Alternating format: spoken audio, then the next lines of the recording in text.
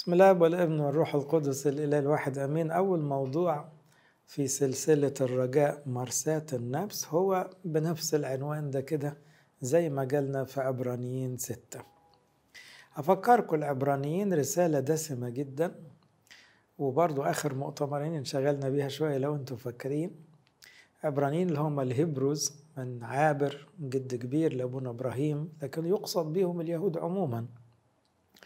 والرسالة العبرانيين كتبها بولس عشان العبرانيين اللي بقوا مسيحيين مترددين ومرتدين ابتدوا يتلخبطوا، فبعتوا يقول لهم لا انتوا صح، العهد القديم شاور على المسيح، والمسيح هو ربنا، هو يهوه المتجسد، هو خلصنا، هو أملنا، هو اللي اتكلم عنه داود وأشعياء، هو رئيس الكهنة الأعظم اللي شاور عليه ملشي صادق، هو ذبيحتنا، هو عهدنا الجديد، هو مستقبلنا الأبدي. فهي رسالة ضد الارتداد، ورسالة دسمة لأنها مبنية على ناس فهم العهد القديم من أصل يهودي وعاشوا فيه سنين طويلة، وبعدين دخلوا في المسيحية، وبعدين مع الضغط الشديد يتراجعوا. عبرانيين 6 ابتدى الأول بالتحذير الشديد من الارتداد، وأنه أنت بتصلب المسيح بإرادتك لو ارتديت للفكر اليهودي وكأن المسيح مش ربنا، فأنت بتهين هذا الخلاص العظيم اللي قدم ليك، وبتدوس على دم العهد الجديد اللي تمتعت بيه.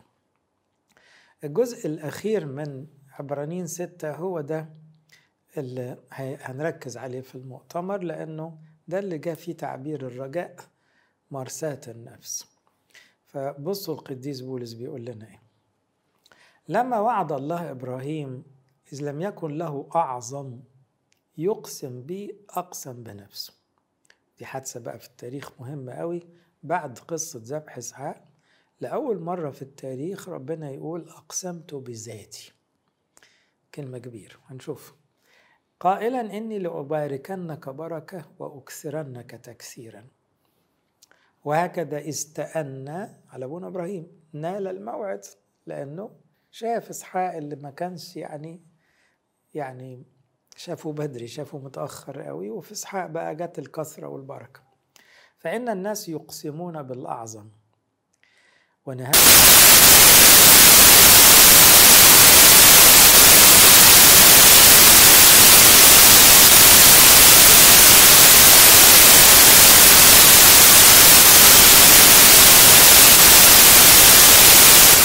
العهد القديم.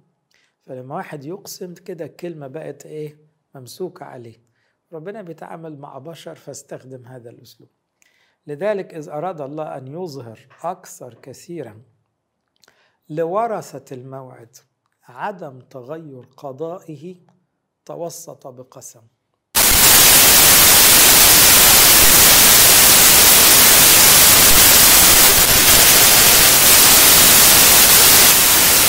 أمرين عديم التغير لا يمكن أن الله يكذب فيهما. احنا هنشرح الكلام ده عشان الكلام شكله دسم شوي. تكون لنا تعزية قوية، وده اللي نفسنا نوصل له طول المؤتمر. نحن الذين التجأنا لنمسك بالرجاء الموضوع أمامنا.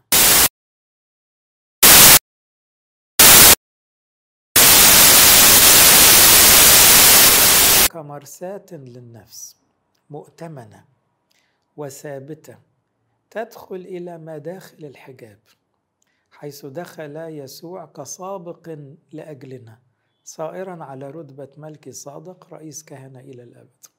7 أعداد دول أنا هنشغل بيهم معاكم كأول لقاء في المؤتمر، لأنه على قد ما الكلام شكله دسم لما نغوص فيه هنلاقي تعزيات كتيرة وأفراح كتيرة.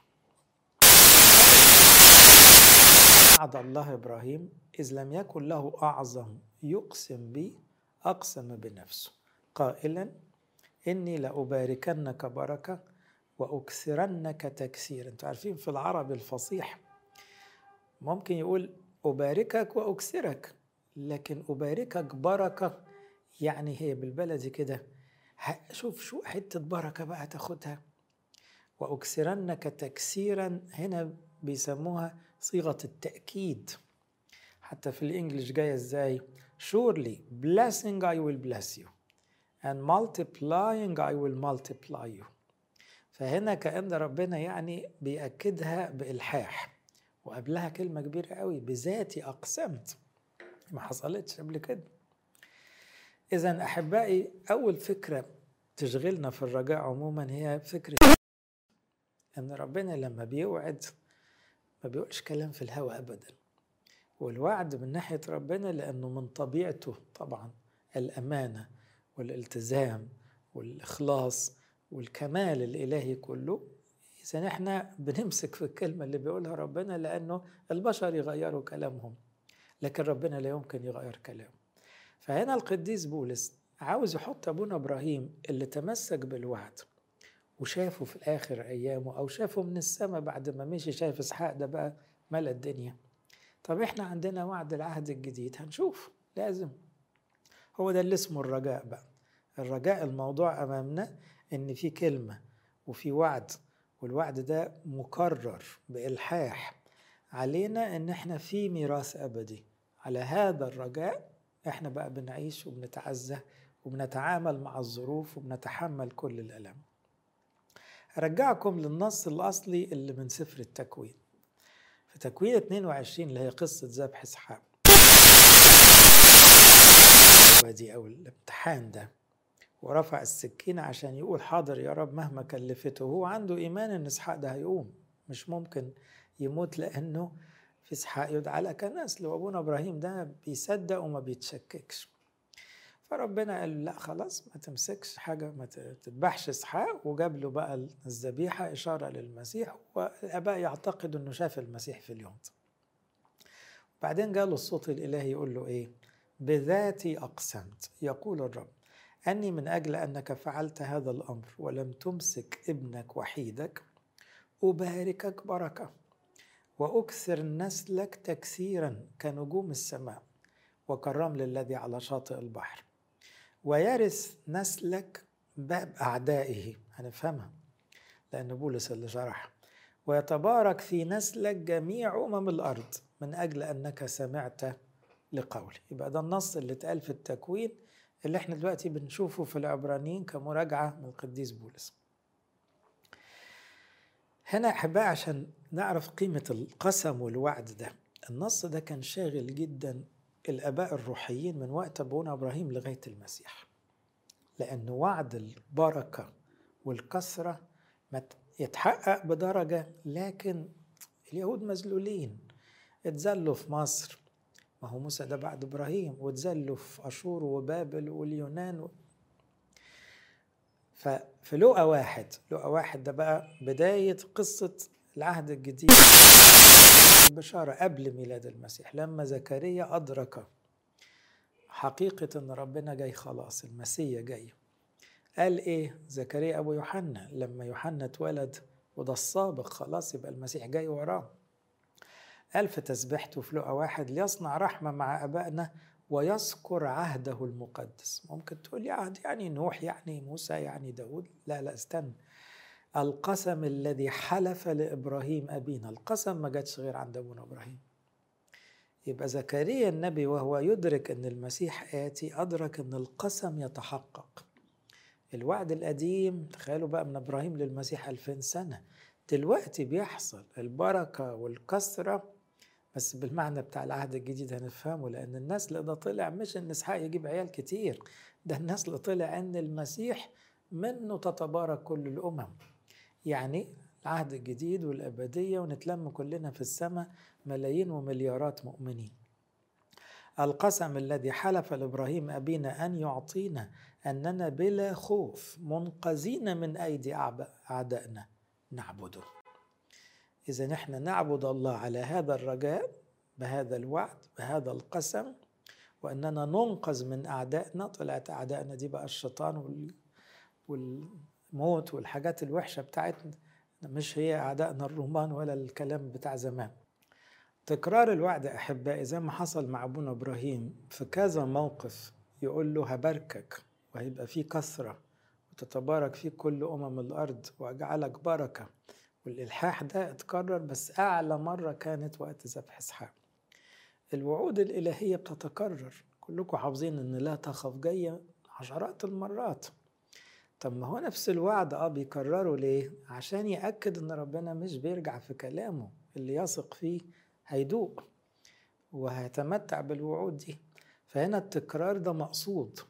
تكرار الوعود في العهد الجديد كله مركز على الحياة الأبدية، ملكوت السماء. يبقى ربنا من ناحيته عمال يفكرنا، أنا قلت لكم، أنا وعدتكم، ما تخافوش، صدقوني. وبالتالي ده اللي بيدي الرجاء، وده مرساة النفس. هنا يكمل النص في عبرانيين 6:15 يقول إيه؟ وهكذا استأن نال الموعد. دي آية صغيرة كده بس جميلة. استأن نال الموعد. يبقى مطلوب مع الموعد أو المواعيد عموما أو الوعود الإلهية التأني.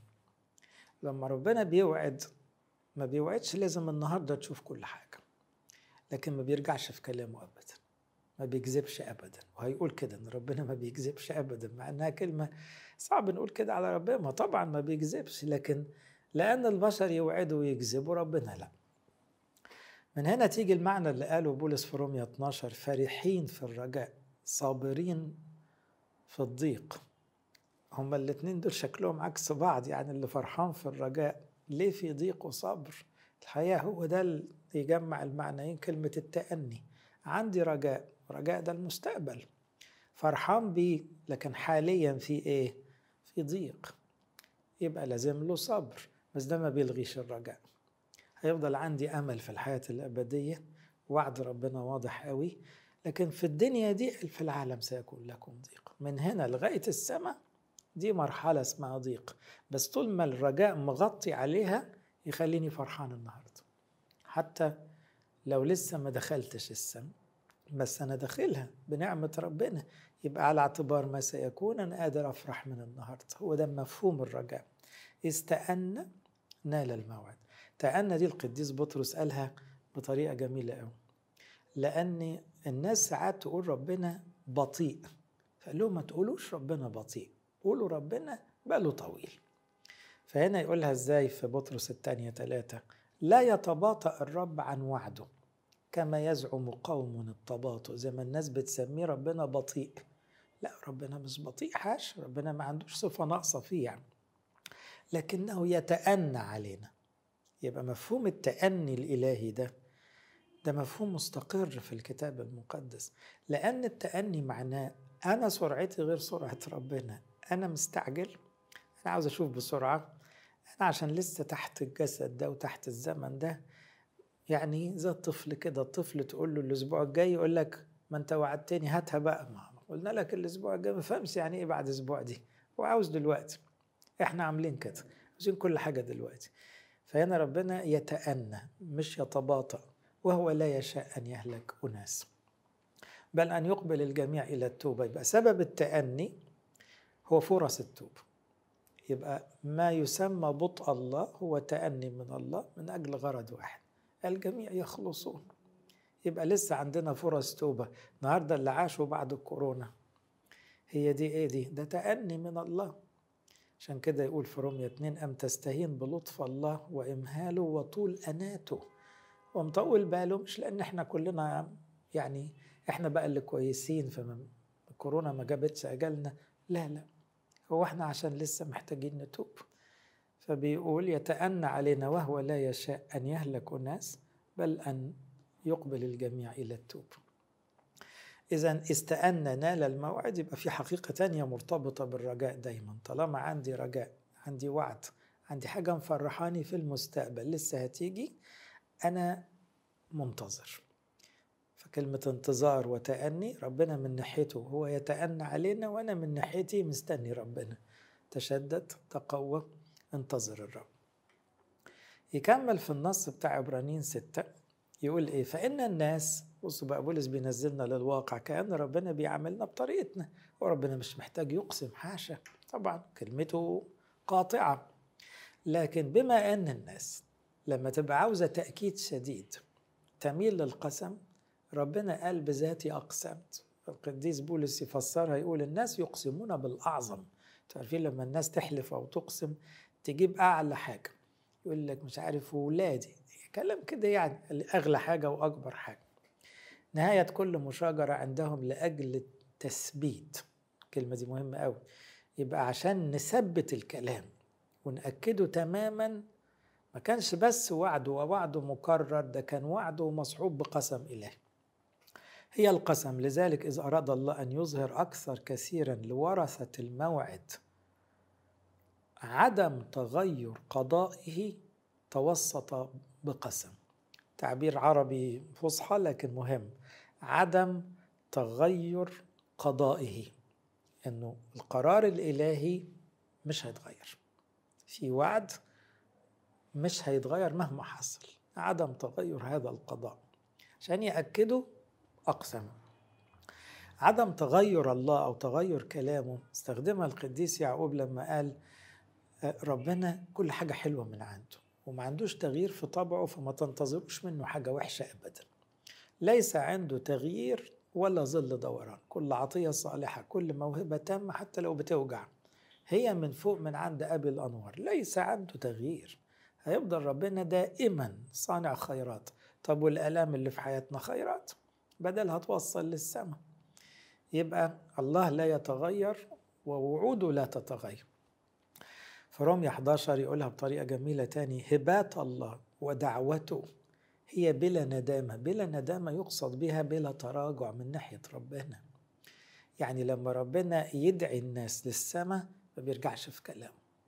لما ربنا دخل حياتنا بالتجسد، جه لعالمنا وفتح لنا السماء وقال تعالوا معايا، ما بيرجعش في كلامه. لما عمل العشاء ودعا المدعوين، الحفلة هتتعمل. هم بقى ينسحبوا ويتراجعوا ويعندوا، ده موقفهم، لكن من ناحيته العشاء جاهز والوعد قائم، وهيحصل هيحصل في ملكوت أبدي، في حياة أبدية، في نعيم أبدي، لأن ربنا ما بيكذبش.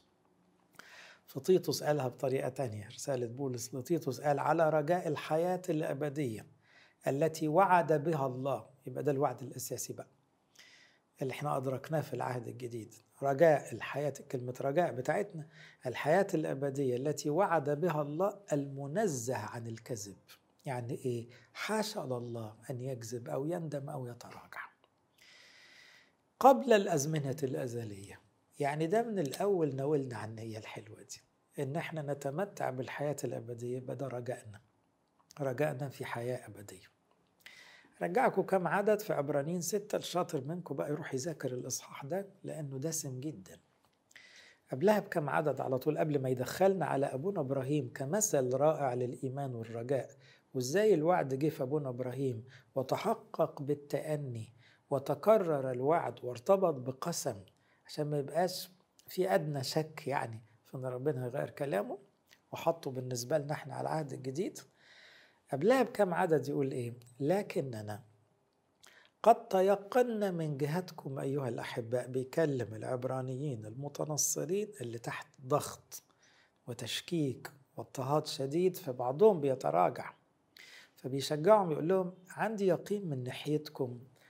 تيقنا أمورا أفضل ومختصة بالخلاص. يعني إيه؟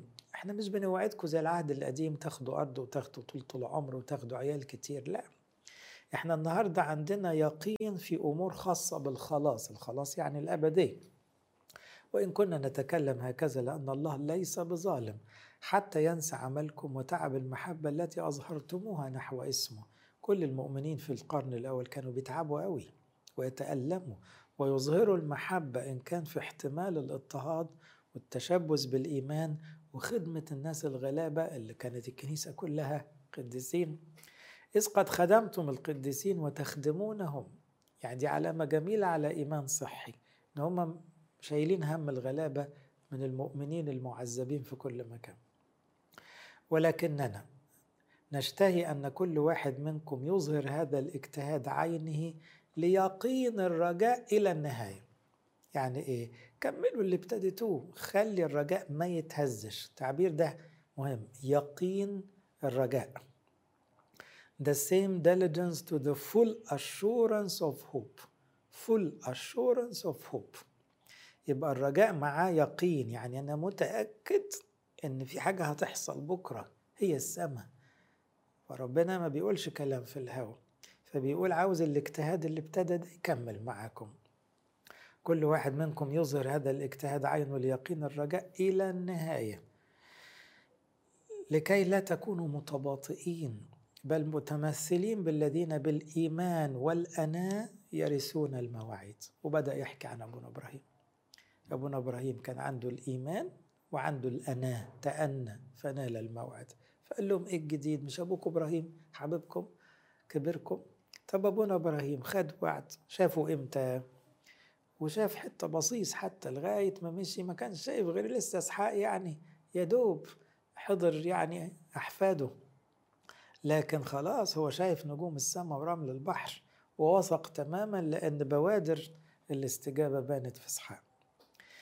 إذن النص ده بيقول لنا إيه؟ بيقول لنا أن الرجاء يخليني أتحمل المتاعب. يعني إحنا في الكرازة في متاعب كتير قوي، وفي خدمة شاقة، وفي تحديات. إيه اللي يصبرك على ده كله؟ لو أنت مش شايف السماء كرجاء قدامك، إيه الشغل دي؟ إلزمها يعني. لكن هذا الاجتهاد المستمر مرتبط بأنه في إكليل، في سماء، في حياة أبدية، في ناس هتخلص بسبب تعبك. فطبعا ده أنت يعني تعمل أي حاجة. يبقى كل تعب محبة هو رصيد سماوي. ده اللي استخدم كلمة تعب المحبة هنا، أن متاعب الحب مدفوعة بالرجاء عمالة تخزن لك في السماء رصيد حلو قوي. ويقين الرجاء يعني رجاء لا يهتز، يقيني full assurance of hope. وإيمان وأنا اللي يلزقوا في بعض، عندي ثقة أن ربنا ما بيكذبش، وعندي أنا لغاية ما أشوف الاستجابة في الوقت اللي حدده ربنا. عبرانيين 6:18 يقول حتى بأمرين عديم التغير. أعترف لكم اعتراف، كنت زمان بفتكر أمرين عديم التغير هي البركة والكسرة، على قد تفكيري يعني، لأنه هو بيلح في تكرار الكلمتين دول، والكلمتين صحيح مرتبطين ببعض، بس إيه فعلا مستمرين. ذهبي الفم فوقني بقى وقال لي لا طبعا أمرين عديم التغير ده مقصود بيهم الوعد والقسم، لأنه الوعد نفسه لا يمكن يتغير، بالك بقى لما ينضاف عليه قسم كمان، ولا يمكن يعني يطلع ربنا يخلف وعوده أو أقسامه. دول أمرين ثابتين مستقرين جدا. فبيقول بأمرين عديم التغير لا يمكن أن الله يكذب فيهما تكون لنا تعزية قوية. عد بقى وعود الحياة الأبدية اللي جت مثلا في العهد الجديد. طب بعد ده كله ربنا يرجع في كلامه، ليكن الله صادقا وكل إنسان كاذبا. يعني لو أنت مقروس من كل البشر وبتقول ما فيش بني آدم ما بيكذبش، ملهاش علاقة بربنا، ربنا صادق دائما. الله لا يكذب، لا يمكن أن الله يكذب فيهما تكون لنا تعزية قوية نحن الذين التجأنا لنمسك بالرجاء. يبقى احنا مسكين في الرجاء ده، اللي هيجي بقى المعنى المهم بتاعنا في المؤتمر. الرجاء ده هو لازم امسك فيه كده، لأنه ده وعد حقيقي من شخص لا يكذب، وبعدين عمال يفكرني ويكرر لي صدقني بحبك، صدقني معاك، صدقني بحضر لك السماء، صدقني الخطايا بتتشال، صدقني أنا معاك كل عمرك، أنا مستنيك، أنا ذاهب لأعد لكم مكانا. رجاء يقيني نمسك فيه، موضوع أمامنا. يبقى الوعد القديم كان يميل أن يكون البركة والكثرة زي ما قلنا، وتحقق. طبعا الشعب اليهودي تكاثر جدا. على فكرة في شعوب في زمن اليهود اختفت من التاريخ، يعني مثلا عيسو أخو يعقوب، مش كده؟ يعقوب هو إسرائيل.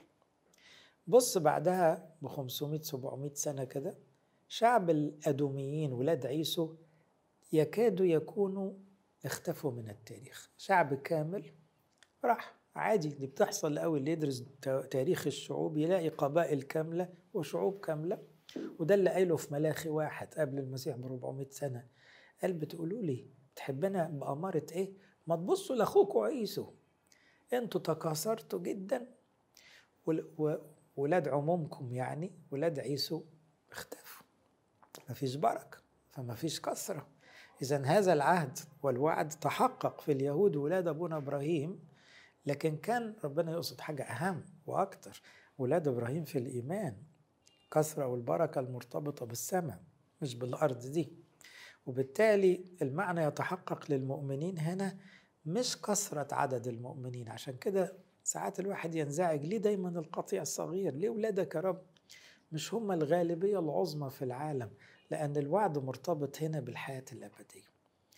الحياة الأبدية القضية فيها مش عدد الناس، القضية فيها مين اللي صدق، مين اللي تمسك بالإيمان والرجاء للنهاية. هو ده بقى اللي يتمتع بالوعد الأبدي. إذا كلمة نمسك بالرجاء، الموضوع أمامنا. هو الواحد بيمسك حاجة شايفها على فكرة، بس الرجاء احنا مش شايفينه.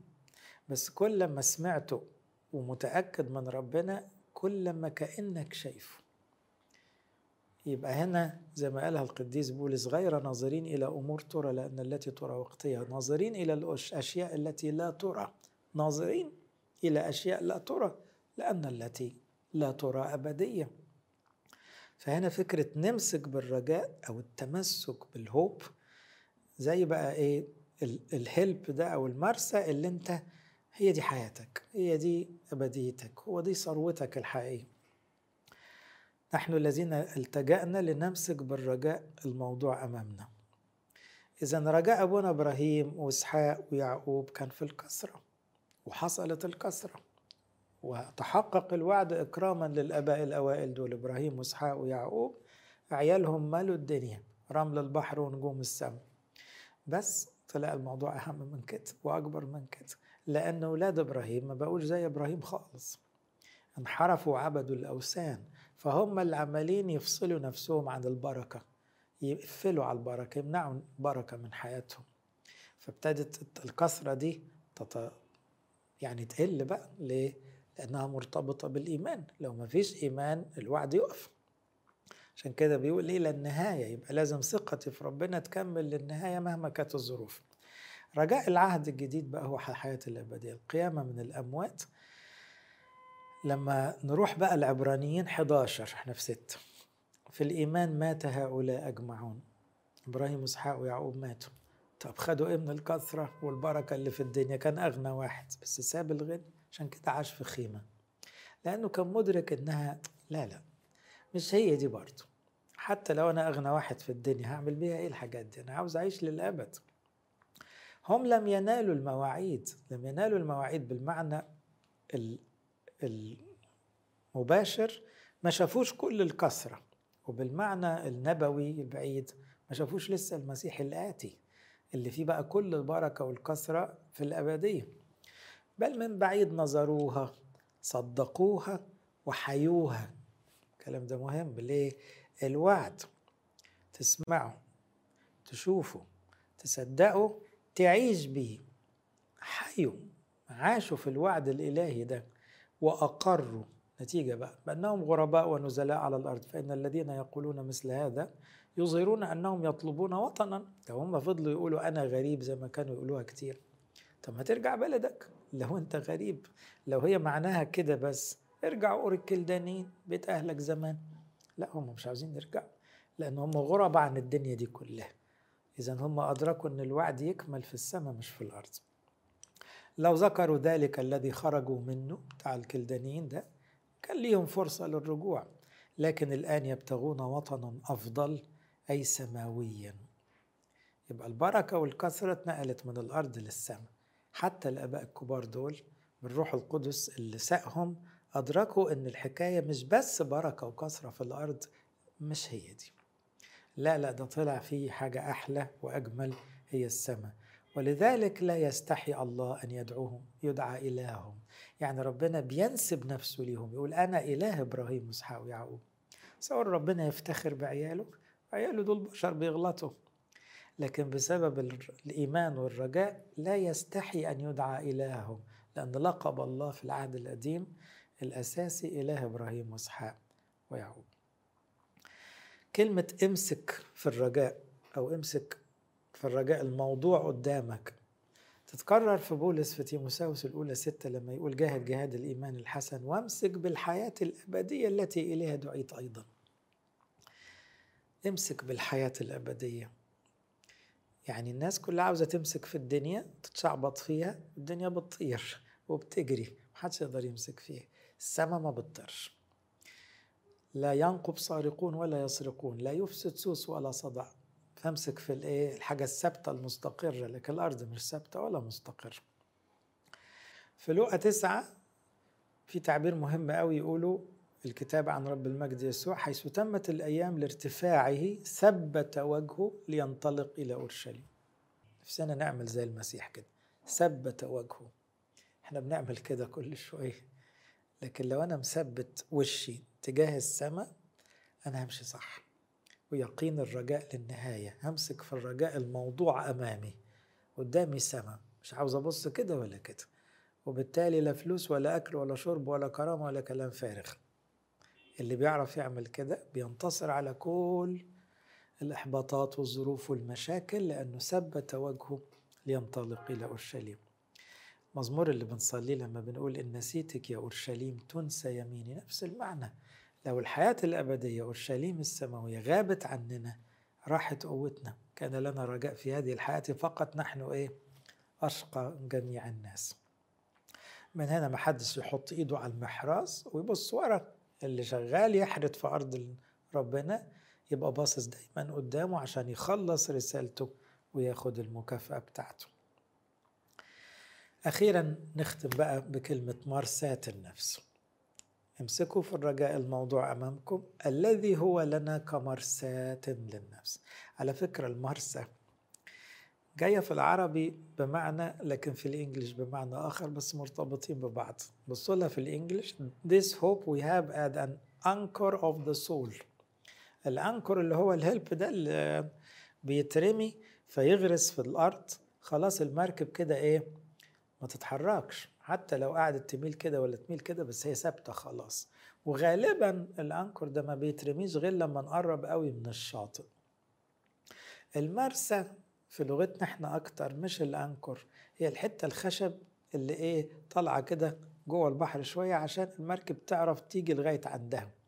لكن اي بحار الاتنين دول بالنسبة له نفس المعنى. لو شاف المرسى وقرب منه هيرمي الهلب، ولو رمى الهلب يبقى هو نفسيته هديت خالص، لانه كده وصلنا بالسلامة. يبقى دايما فكرة مرساة النفس معناها حمد لله على السلام. مرة واحد زمان كده بيقول لي، عاوز يقول لي ان في واحد راح السما، فقال لي فلان وصل بالسلام. فانا فهمتش، فقلت له وصل فين؟ قال لي وصل السما طبعا، مش احنا رايحين السما؟ هو وصل بالسلام. كان اول مرة اسمع الاستخدام ده، بس استخدام رائع. وصل بالسلامة، لان احنا عايشين عشان نوصل، فلما نوصل محدش يزعل، لانه الطبيعي ان لما حد يوصل للمرسى بعد رحلة طويلة في بحر متقلب، ده يعني خبر جميل قوي. فهنا بيقول لنا مرساة للنفس مؤتمنة وثابتة، والاتنين دول مهمين قوي. ليه؟ sure and steadfast. يعني ما هو الهلب ده لازم بيبقى تقيل وقوي قوي. لو شفتوا المراكب الضخمة الرجالة ما يقدروش يشيلوا الهلب ده، لأنه ده لما بيتدلق في الأرض جامد كده ويدخل في، خلاص المركب كلها مرتبطة بالهلب ده، لا تروح يمين ولا شمال. والمرسى برضه بيبقى قوي. ليه؟ لأنه البحر ممكن يعلى قوي، بس المرسى ده هترسي عليه المراكب، فلازم يكون ثابت. يبقى الرجاء ثابت. لما يقول المزمور ثابت قلبي يا الله، ثابت قلبي، يعني هيفضل عشمي ورجائي فيك يا رب، ما بيتهزش. وبعدين يقول بقى كلمة جميلة: تدخل إلى مداخل الحجاب. إذا احنا ربنا يسوع له المجد رملنا الهلب على السما خلاص، فاحنا كده آخر خطوات في حياتنا كده، وراسيين على السما مش راسيين على الدنيا دي. وعشان كده نقول دايما أنت هو رجائنا، لأنه المسيح له المجد هو الرجاء بتاعنا. التعبير ده جه في كولوسي 1 لما بيتكلم عن سر المسيحية وسر المسيح، قال: ما هو غنى مجد هذا السر في الأمم الذي هو المسيح فيكم رجاء المجد. المسيح فيكم دي ممتعة جدا. ليه؟ هو المسيح فيكم فيا بالروح القدس الساكن فينا، ما هو ده روح المسيح. طب المسيح اللي فينا ده هو فين دلوقتي؟ في السماء. بدل هو في السماء وفيا، يبقى الطبيعي ان انا اروح السماء. يبقى هي مسألة وقت بس. فيبقى المسيح فيكم رجاء، تاني الرجاء هو رجاء المجد، يبقى لينا رجاء في المجد الأبدي، لأن المسيح اللي فينا يختمها بقى إيه؟ دخل كسابق لأجلنا. دخل يسوع كسابق، سبقنا، بس هو سبقنا وإحنا محصلينه. كلمة الحجاب دي الكهنة عارفين إنه ليها جزء من الليتورجية، في حاجة اسمها سر بخور البولس. لما ابونا وقت قراية البولس بيصلي للناس تفهم البولس، يقول: يا الله العظيم الأبدي الذي بلا بداية ولا نهاية، العظيم في مشورته، القوي في أفعاله، كل مكان وكائن مع كل أحد، خليك معانا في الساعة دي، خليك وسطينا كلنا، طهر قلوبنا، قدس نفوسنا، نقينا من الخطايا اللي عملناها بإرادة وغير إرادة، امنحنا أن نقدم أمامك ذبائح ناطقة، اللي هي تسبيحنا، قلوبنا، مشاعرنا، البخور اللي بنقدمه، وصعائد البركة، وبخورا روحيا يدخل إلى الحجاب في موضع قدس أقداسك. يبقى وإحنا بنصلي على الأرض صلواتنا وبخورنا ومشاعرنا وأفكارنا داخلة على السماء، حيث دخل يسوع كسابق لأجلنا، صائرا على رتبة ملك صادق. هيبتدي بقى يحكي عن ملك صادق ودوره، مش بتاعتنا دلوقتي، لكن سبقنا دي معنى مهم قوي، لأنه فكر الآباء المسيح تقدم صفوف البشرية وخلى كل البشر اللي هيمشوا وراه يمشوا وراه لغاية السماء. هو ده الراعي اللي الخرفان بتمشي وراه. على فين؟ على السماء، يرجعنا السماء. عشان كده دخل يسوع كسابق لأجلنا. لأجلنا دي في اللاهوت الأرثوذكسي مهمة قوي، لأنه لأجلنا دي هي اللي بتفسر لي كل المسيحية. لأجلنا، من أجلنا ومن أجل خلاصنا نزل من السماء، من أجلنا من أجل خلاصنا تجسد، لأجلنا ومن أجل خلاصنا قبر وقام وصعد، وأيضا يأتي في مجده. كل ده مبتدي بإيه؟ لأجلنا. إذن هو كسابق لأجلنا، تقدمنا وقال: أنا ذاهب لأعد لكم مكانا، لإلهنا كل مجد وكرامة إلى الأبد.